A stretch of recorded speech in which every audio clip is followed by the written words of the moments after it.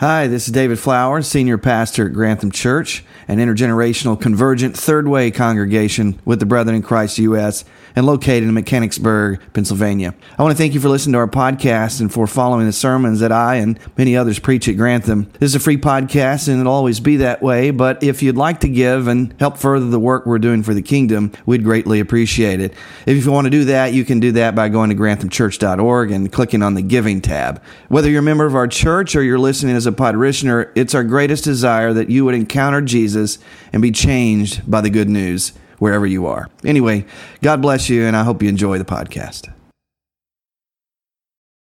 Good morning, Grantham Church. Good to see all of you in worship this morning. If you're visiting with us, my name is David Flowers. I'm the senior pastor here at Grantham, and we are continuing in our fall sermon series this morning, Christ and Culture, Following Jesus in a Fallen World. In this series, we've been looking at what it means to be in the world, but not of it. We're called to be holy, or to be set apart for God's sacred use. And specifically, we're called to live like Jesus in this world. Therefore, we must be wise, discerning children of the light. While there are many elements of the culture that can be affirmed, we cannot uncritically accept all aspects of culture without first examining them in light of Christ and the gospel. Or in other words, we want to see culture through the lenses of Christ, through the scriptures and the gospel. Remember, that's what the whole point of the art up on the wall is about. So this fall sermon series is about applying the gospel to every area of life and using cultural discernment as we navigate the world as kingdom people. Once again, here's how we've been defining culture. Culture is what human beings make of the world, and that is in two senses. The things that we make, so art, music, literature, clothing, food, laws, gardens, architecture, technology, and so forth. That is what we make. And then we make meaning through those things. The meaning we make is what we communicate when we make these things, because what we make says something about who we believe that we are, our identity and our purpose, which we're going to talk about some this morning, why we're here, what or who we worship, what we value, what is true, what is good, what is right, what is wrong, and so on. So this morning I want to add to our definition of culture, or simply state it another way. Let's look at this. In his book, Plugged In, Daniel Strange, his book, Plugged In, Connecting Your Faith with What You Watch, Read, and Play, he says this: culture is the stories we tell that express meaning about the world. Culture is the way we communicate and live our worldview. This worldview culture is primarily expressed through the cultural stories we tell, and the stories we listen to in turn shape our worldview. And how are these stories told? Well, think with me, right?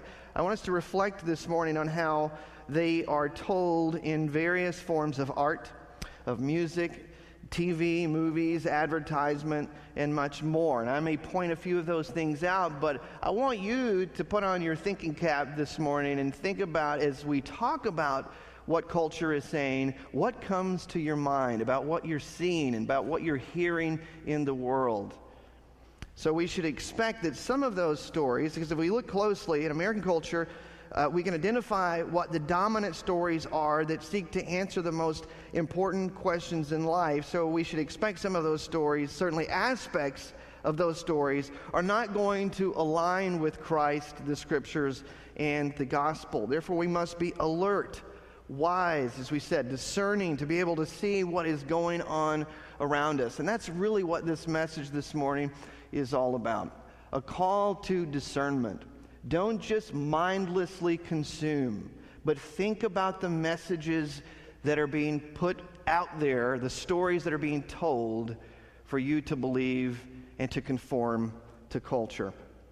Remember, we don't want to adopt these unhealthy postures toward culture as disciples of Jesus, so I've been reminding you of this each week. Those unhealthy postures are to condemn culture, that is to withdraw or war against it. We see plenty of that and different versions of that in the world today, with the church specifically. Critiquing culture, only discussing and debating ideas. but not creating it, copying culture, offering cheap imitations and alternatives, consuming culture, which is mostly, as we've been saying, mindless conformity to whatever is going on around us. I know I've said this before, I'll say it again. A lot of us who grew up as conservative Christian fundamentalist sort of context, we tend to let the pendulum swing in the opposite direction and end up in the other ditch, right? Where we are reacting, or rather overreacting, to some of the do's and don'ts that we grew up with. And that, again, is an extreme. And it's very in keeping with what our culture does today. It just gravitates toward the extremes. And as I've said many times here at Grantham, Jesus cannot be found there. So let's think about this. Instead, what we've been saying is the kingdom approach to culture is the disciples create culture and follow Jesus by, number one, entering the culture. So in doing that, we want to affirm what we can. We want to be fluent with the culture. We want to be able to speak its language and understand what's going on around us. Number two, to challenge the culture. So confronting its idols and its darkness, which we've talked about some already in the series. And then number three, appealing to its listeners, offering a new story and vision. My throat is dry this morning. I should not have danced around the house singing like John Fogerty yesterday morning as I made pancakes for our boys. So think about this. Of course, for this to work, these three things, for us to be able to do these three things, we must have a firm foundation in who Christ is, what the Scriptures say, particularly through a Christ-centered reading of Scripture, and how a more robust understanding of the gospel will challenge the zeitgeist, that is, the spirit of the age.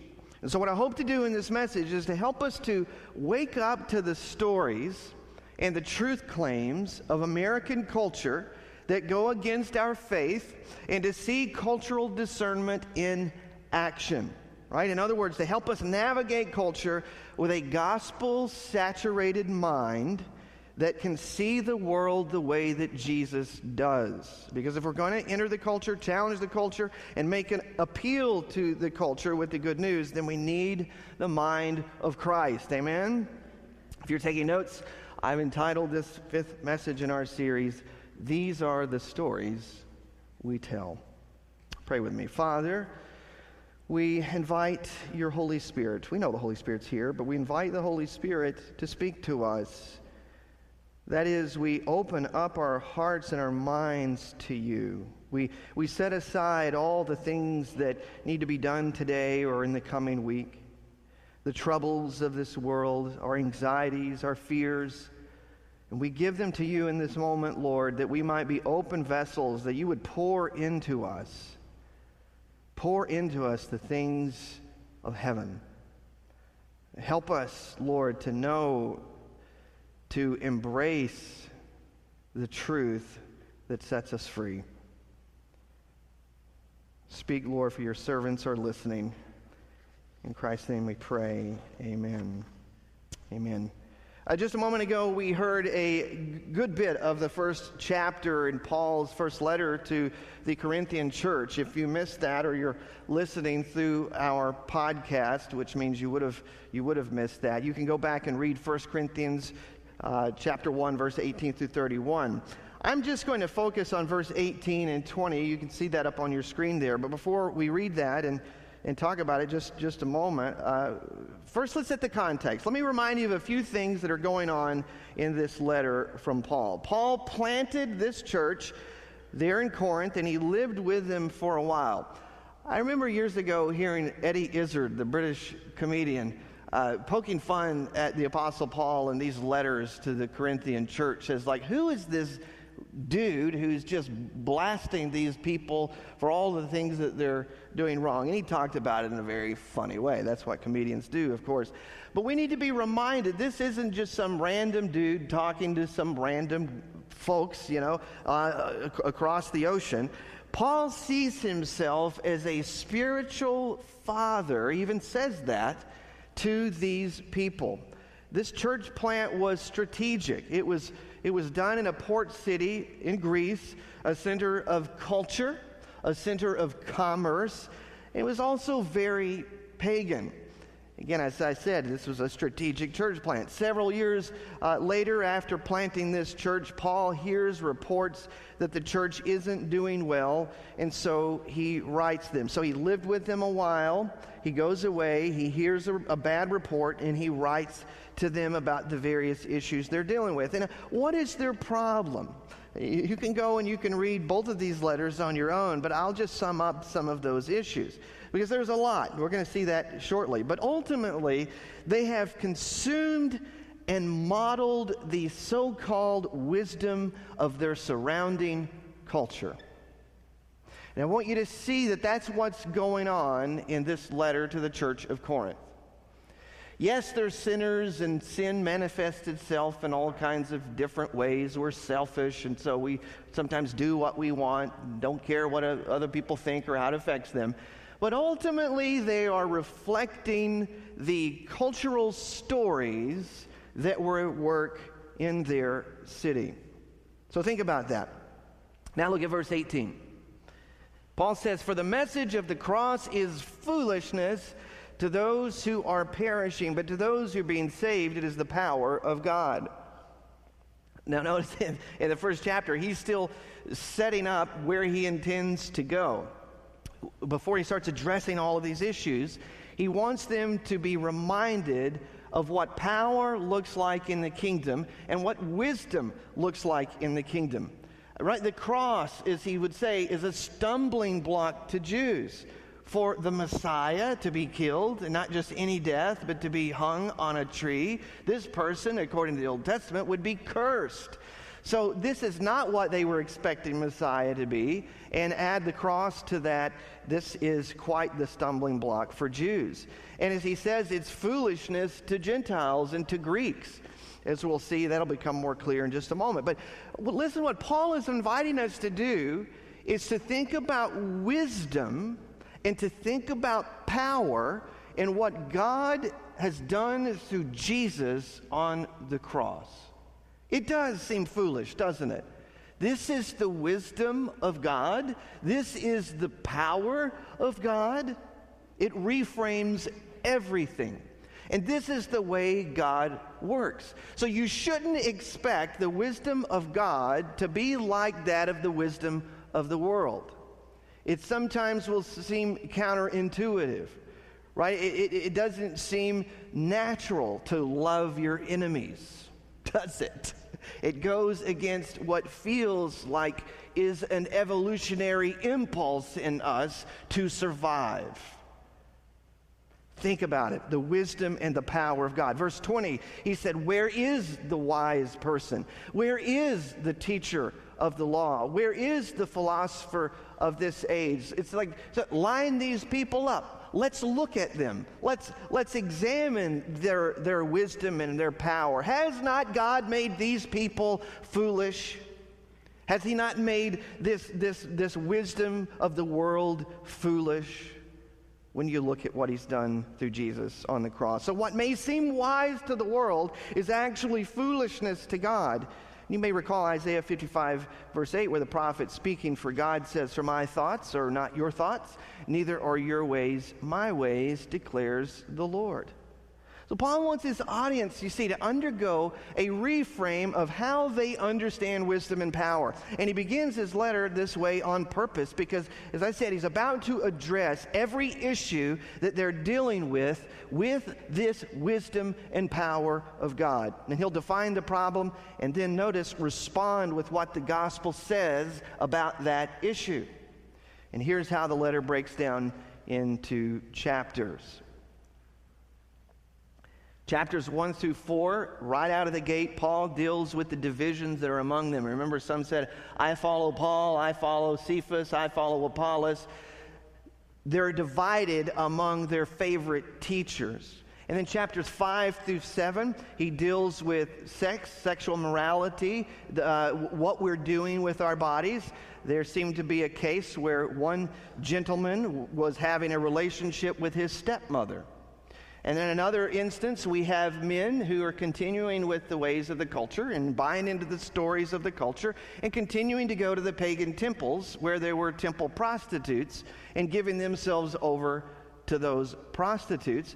And Paul reminds them of what the gospel says about things like that. And these people weren't just allowing it, they were celebrating it, right? We're free in Christ. God's grace is bottomless, And so they were celebrating these sorts of things. Chapters 8 through 10, Paul deals with some food issues as it relates to the local temples and meat that was offered up in worship to idols. Some were eating that food, some weren't eating that food based on their faith, and they were disagreeing about those matters. Chapters 11 through 14, Paul deals with several issues that was creating chaos in worship as it related to communion, as it related to some people taking their newfound freedom just to blurt out and to dominate over others in their worship gatherings. And then chapter 15, the big chapter on resurrection, where Paul challenges one of the cultural narratives once again about the body. And so we need to see these problems to be reflecting the stories that were being told in the Greco-Roman culture of Corinth. So think about it. Their divisions were largely rooted in the culture's way of having favorite wisdom teachers, right? Where is the philosopher of this age? So forth. The sexual morality was allowed and even celebrated because the Greek story was that what you do in your body is inconsequential. The spirit is good and matter is evil. It's all going away one day, so it doesn't really matter what you do in the body. That was a story that the culture was telling. The dispute over what a person could eat was because folks got their meat, as I said, from local temples where the animal was sacrificed to a pagan deity, and this was simply the water that they swam in and the air that they breathed. They didn't even question it. And that their problems in their house church gatherings come from them mimicking the story of culture, that it's good for you to put yourself before others, to be loud, boastful. That's why Paul said, don't boast in anything but the Lord. To be boisterous if you want to be heard. And then Paul addresses resurrection because once again the church has accepted the culture story that the body was merely temporary housing for the soul and that we should expect a discard of it someday. The idea that God would raise the body, matter, which to them was evil, was foolishness. It didn't make sense. It didn't compute.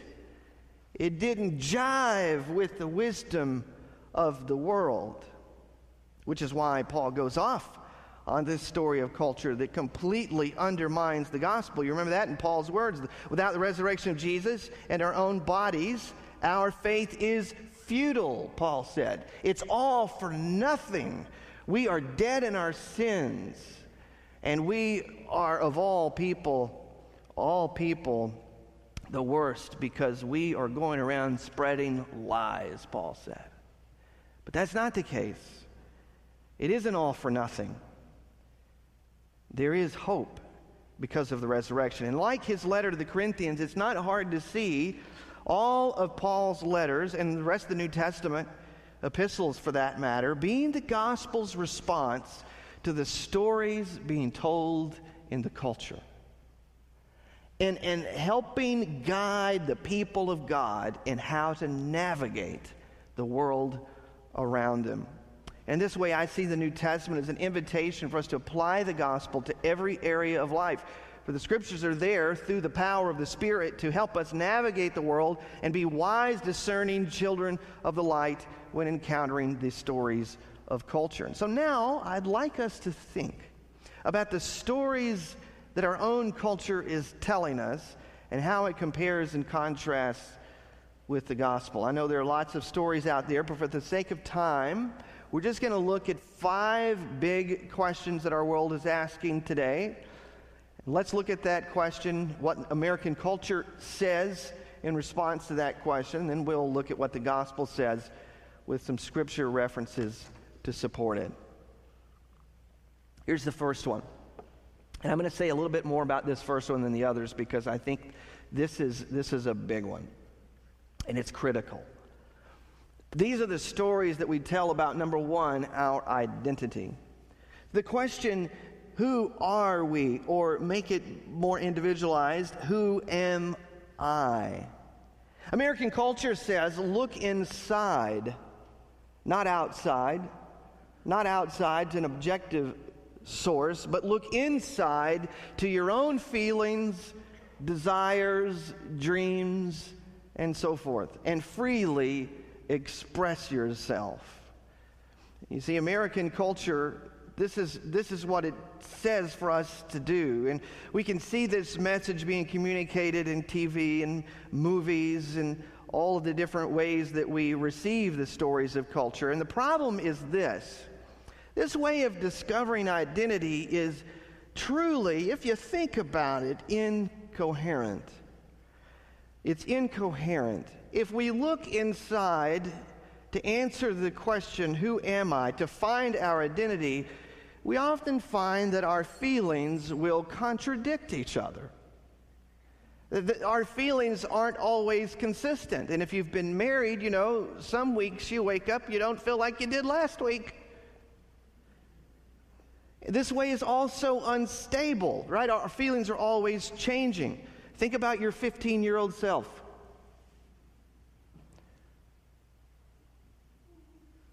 Right? Weren't they an idiot? Now think about when you were 30. Looking back when you were 15, right? It doesn't matter. When you're 30, you're thinking, or you reflect on when you're 30, you're thinking, boy, I still was missing it. When you're 45, looking back at 30, you're like, man, I didn't know anything. The point is, we're always kind of stupid, right? So our feelings are always changing. I once heard it said, somebody said, my wife has been married to 5 different people, and they were all me. And so it's also an illusion to say that you are your feelings. You're going to have to choose your feelings. You're going to have to choose your feelings. I said sometimes they're contradictory. So why do you choose? Ask this question. Why do you choose some feelings and not others? You think it's all you. And what we don't realize is that we are viewing these things through a cultural grid of what is good and what is not good, what is acceptable and what is not acceptable. It's a grid by which you understand yourself, or by your Creator and His will revealed in Christ. Which is it? Is it going to be this grid of culture, or by your Creator and His will revealed in Christ, the Scriptures and the Gospel? Imagine, if you will, 1,200 years ago, an Anglo-Saxon warrior walking the streets. He looks within himself and notices his feelings are aggressive. He's got a lot of aggressive feelings. And in that culture, it's honorable to act out on those feelings. And because strength is a primary core value of a society that's going to survive, it's okay for him to live into those feelings and to bash people's heads together or do violence, and he can feel really good about that. So think about that. He looks within, he sees these feelings of aggression, and he says, that's who I am. That's who I am.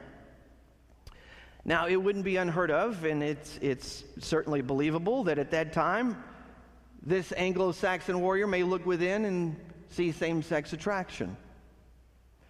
And in that time, he's going to look at that and he's going to say, that's not who I am. Now you think about someone who's living on the streets of maybe, say, Manhattan today, and he looks inside and he sees these feelings of aggression, and what does he do? He goes to therapy.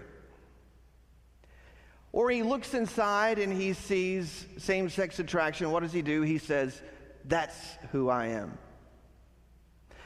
So you think about this, because while we want to believe that we're in total control of our feelings, we all process our feelings through a cultural grid.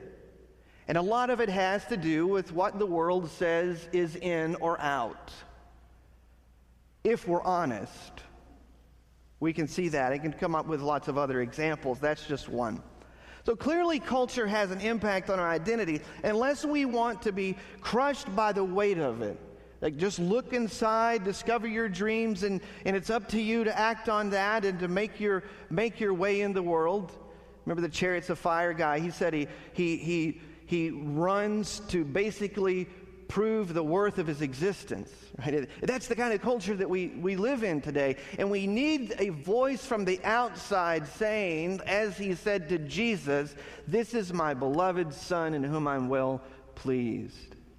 It can't come from the inside, or we'll be crushed by the weight of it. We can't live up to it. It doesn't hold water, as they would say. The second big question is this: these are the stories we tell about our purpose.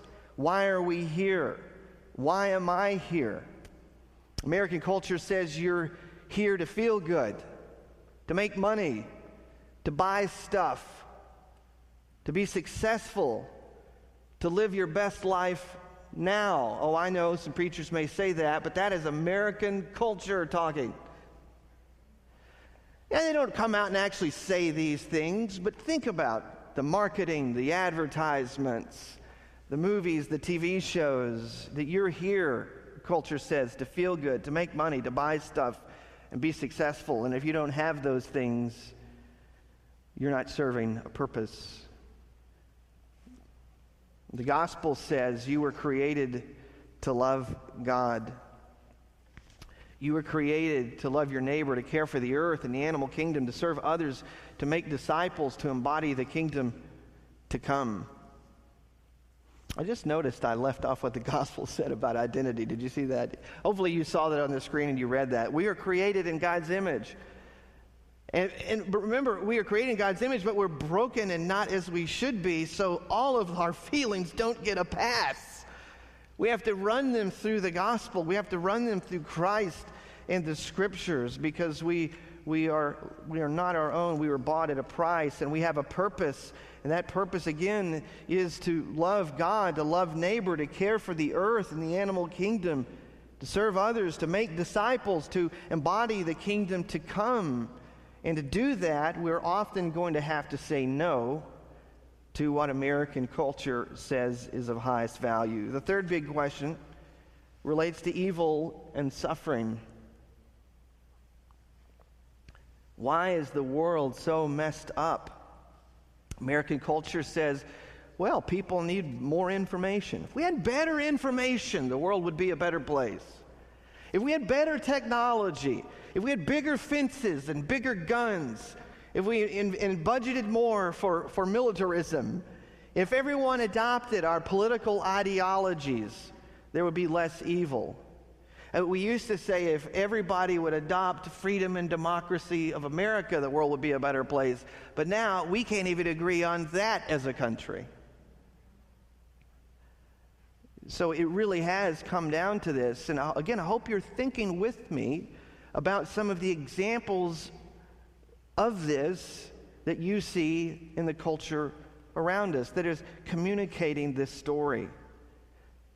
Because the gospel says, in contradiction to that story, that evil and suffering are a result of fallen human beings and angels opposing God's good will for creation. That is so important. It's so important because it leads us to this next question. The sort of bedfellows, number 4 there, redemption. Who or what is going to save us? Who or what is going to save us? American culture says we can save ourselves.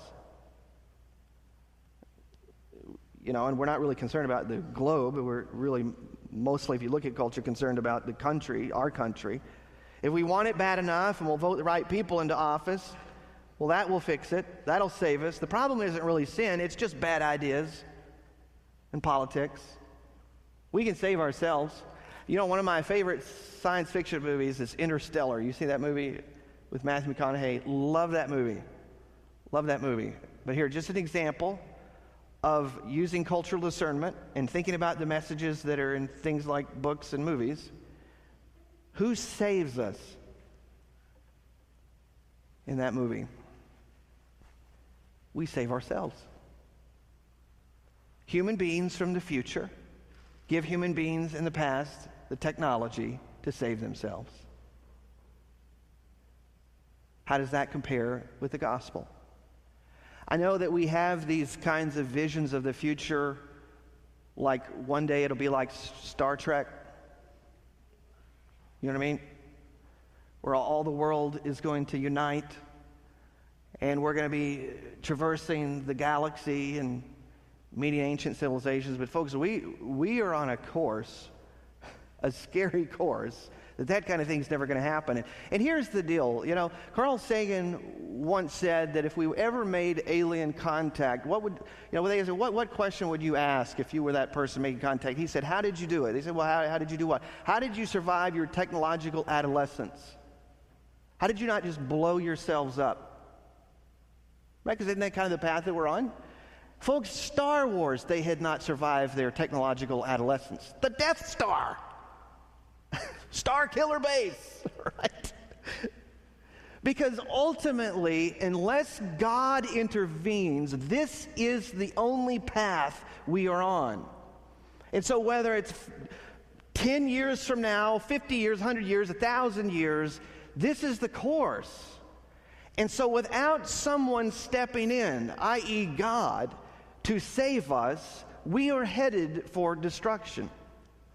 And I know, I don't always like that, but I believe that's the truth. You may not like that, but I believe that's the truth. Paul said in Romans 8 that creation is groaning as a mother is in birth pains, and it's in decay, and only God can save it. Why? Because we're sinners. And so it doesn't matter if it's, the year 2022 or the year 2200, we still have the same problem. We are sinners in need of a Savior. Amen? Are you with me? We're sinners who live in a broken world. We can't save ourselves. Jesus is the one that changes hearts and saves us. And again, I've given scriptures for all of these. Number 5 there. Every story has to have an ending. Will there be a happy ending to our story? American culture says the ending is what we make it. This life is all we've got. Life is short, the future's uncertain, so you do you. Get what you deserve. Or as I say at home when I'm eating a bag of chocolate, my wife comes in and says, "You going to eat that whole bag?" I say, "YOLO." You only live once. See, the culture's affected me. Will there be a happy ending? I hope it's not just up to us, because things aren't looking good, folks. But here's the hope, because the gospel, which brings us hope, says Jesus will return to establish his kingdom on the earth forever. We were told that in Daniel 7 in the Old Testament. But those who reject his salvation will perish. And that's the truth of it. And so we can see just from these stories that our culture is quite at odds with the gospel story. You see, I'm a realist, but I'm a hopeful realist. And I'm a hopeful realist because of what the scriptures teach us, and ultimately because Jesus lived, died, and was resurrected. And it changes everything. This is why we can press on. This is why we can embody the words of Jesus. Martin Luther, the great reformer, somebody once asked him, if the world was going to end tomorrow, what would you do? He said, I would plant a tree. Going on living as if this story seamlessly, in some mysterious way known to God, connects with the next one. That what we do in this life really matters. This is why we're not escapists. This is why we say it doesn't really matter now, it's all going to burn. No, we're not headed for another world on the other end of the cosmos. God's not going to kick this world in the cosmic trash can, even if we do burn it all up. God is going to step in, even in that final moment. He is going to renew it. He's going to redeem it. He's going to restore it. Amen? Hallelujah. This is the hope of the gospel, one that the culture cannot give us. because the culture says it's just all up to us. That's a scary message. If you're not convinced of this by now in the year 2022 in the United States of America, folks, what are you waiting for? Where is your hope? That's why the Apostle Paul wrote this familiar verse in Romans chapter 12, verse 2, which we've already seen in this series. Think about all we've just said. Now hear these words afresh. Do not conform to the pattern of this world. Don't conform to the stories that we tell in American culture. Rather, be transformed by the renewing of your mind. And it starts with saying, for the message of the cross is foolishness to those who are perishing, but to those who are being saved, it is the power of God. Folks, rethink power. Rethink wisdom. Rethink salvation. Rethink our predicament. Rethink what redemption is. Rethink the future through the lens of Christ, the Scriptures, and the gospel. That's what I hear Paul saying. Then you will be able to test and approve what God's will is, His good, pleasing, and perfect will, as you live in the world but are not of it. As you travel the earth, wherever God has placed you, as aliens and exiles. We do this by saturating our minds in the gospel. How do we know God's good, pleasing, perfect will? It comes by wholeheartedly embracing the Christian religion and religious routines and rhythms and holy habits. It comes through practices of prayer, scripture reading, through the sacraments, through liturgies at home and in the church. Also, that we would be properly formed in worship, so that the story of the good news, you see, would overpower and overshadow all of those other stories of culture that are constantly coming at us and bombarding our thinking. We think we're so individualistic and so free, we're making our own choices. Folks, we are not. That is the great delusion. We are being shaped either by the secular liturgies of culture or by the liturgies of the gospel and the church. That is all. That is all.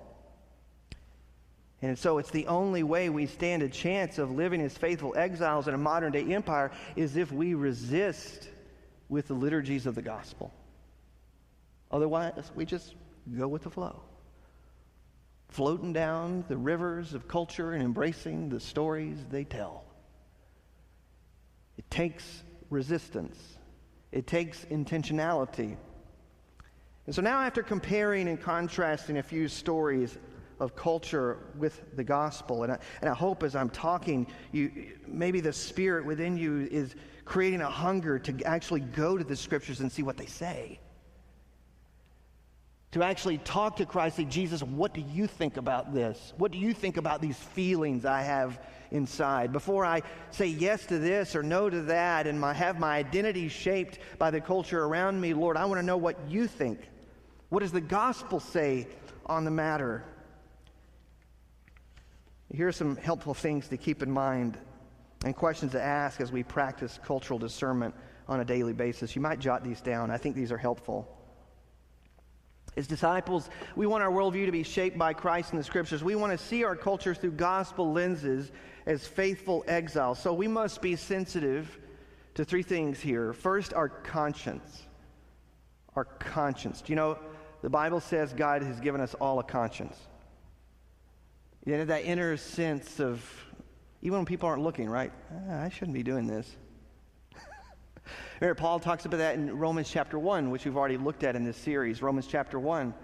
Paul said some people, even though God has given plenty of evidence of his existence, that people would pursue God, seek to know him and know the truth and be set free by it, rather, they harden themselves.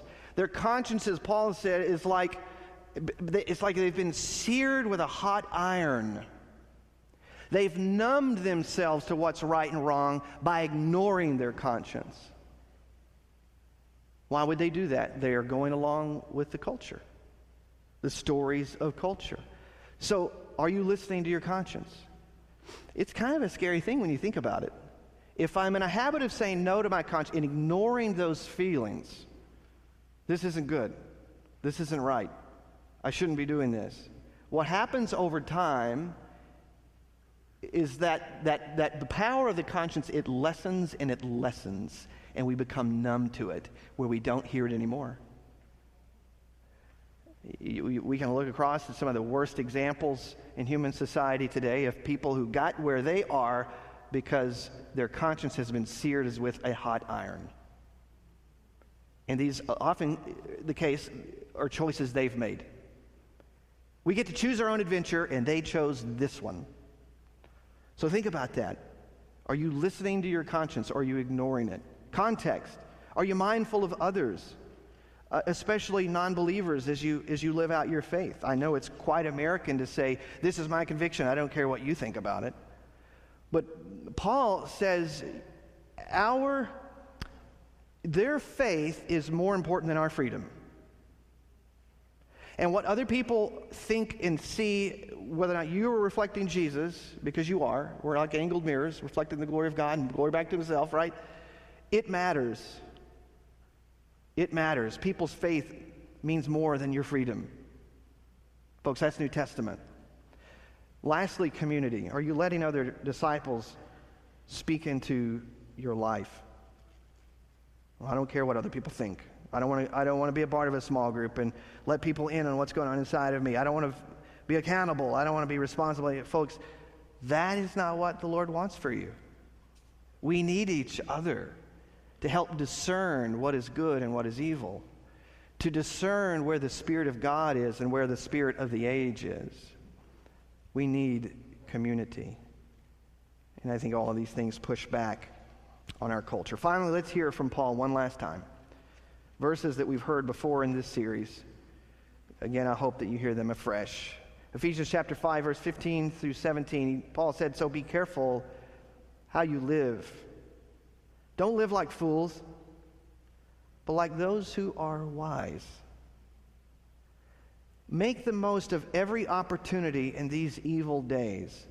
Don't act thoughtlessly, but understand what the Lord wants you to do."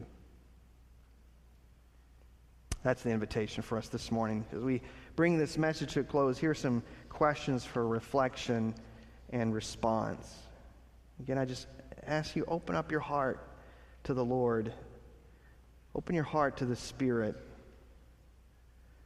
Number one, are you aware of the stories that American culture is telling you through what you watch, listen to, read, and play? We are being invited to be discerners of culture, wise, discerning children of the light. Maybe God is bringing to your mind other stories that you see in American culture today. Number two, are your thoughts and feelings being shaped more by Christ and the Scriptures or by the stories of the world? Another way to put it, do you believe what you believe and acting on those beliefs because of what Christ, the Scriptures, and the Gospel says? Because of what you're reading on social media? Or maybe what you're hearing in the classroom? I mean, it comes at us from all kinds of different angles. And you can get truth in those places. But folks, if you're not looking through a gospel lens, you won't know it when you see it. You won't know it when you hear it. And then lastly, number three, are you applying the gospel to every area of your life? I know that's so hard. If we're honest, sometimes when we walk with the Lord, we're like, no, Lord, don't open that door. Or maybe we even say, I'm not opening that door for you. I'm not going to go there. I'm not going to re-examine that part of my thinking. I'm not going to re-examine that part of my life because, Lord, I've been walking down this road for a long time, and that would be really hard for me to turn around and go the other way. Well, folks, that's called repentance. And there's no way to follow Jesus without it. It's the wisdom of God against the wisdom of the world. May we say yes to the wisdom of God. May we say yes to the power of God, to the truth of God. over against whatever the culture and the stories that we're being told. Would you pray with me? Father, I'm just reminded, Lord, this morning of how radical the gospel is. And how prophetic a message like this is. For such a time as this, Lord, when we hear stories of wars and rumors of wars, and the earth is aching to quakes and droughts and wildfires, it's becoming real to us, what you said in Matthew 24. So God, we want to be your people. We want to be faithful exiles. We want to be with you and not the world. Help us to do that. Holy Spirit, speak to our hearts now. Show us where we go from here. Help us to confess. Help us to repent. To embrace life as you define it.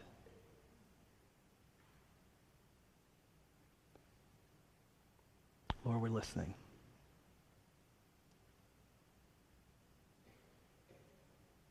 Holy Spirit, do a new thing.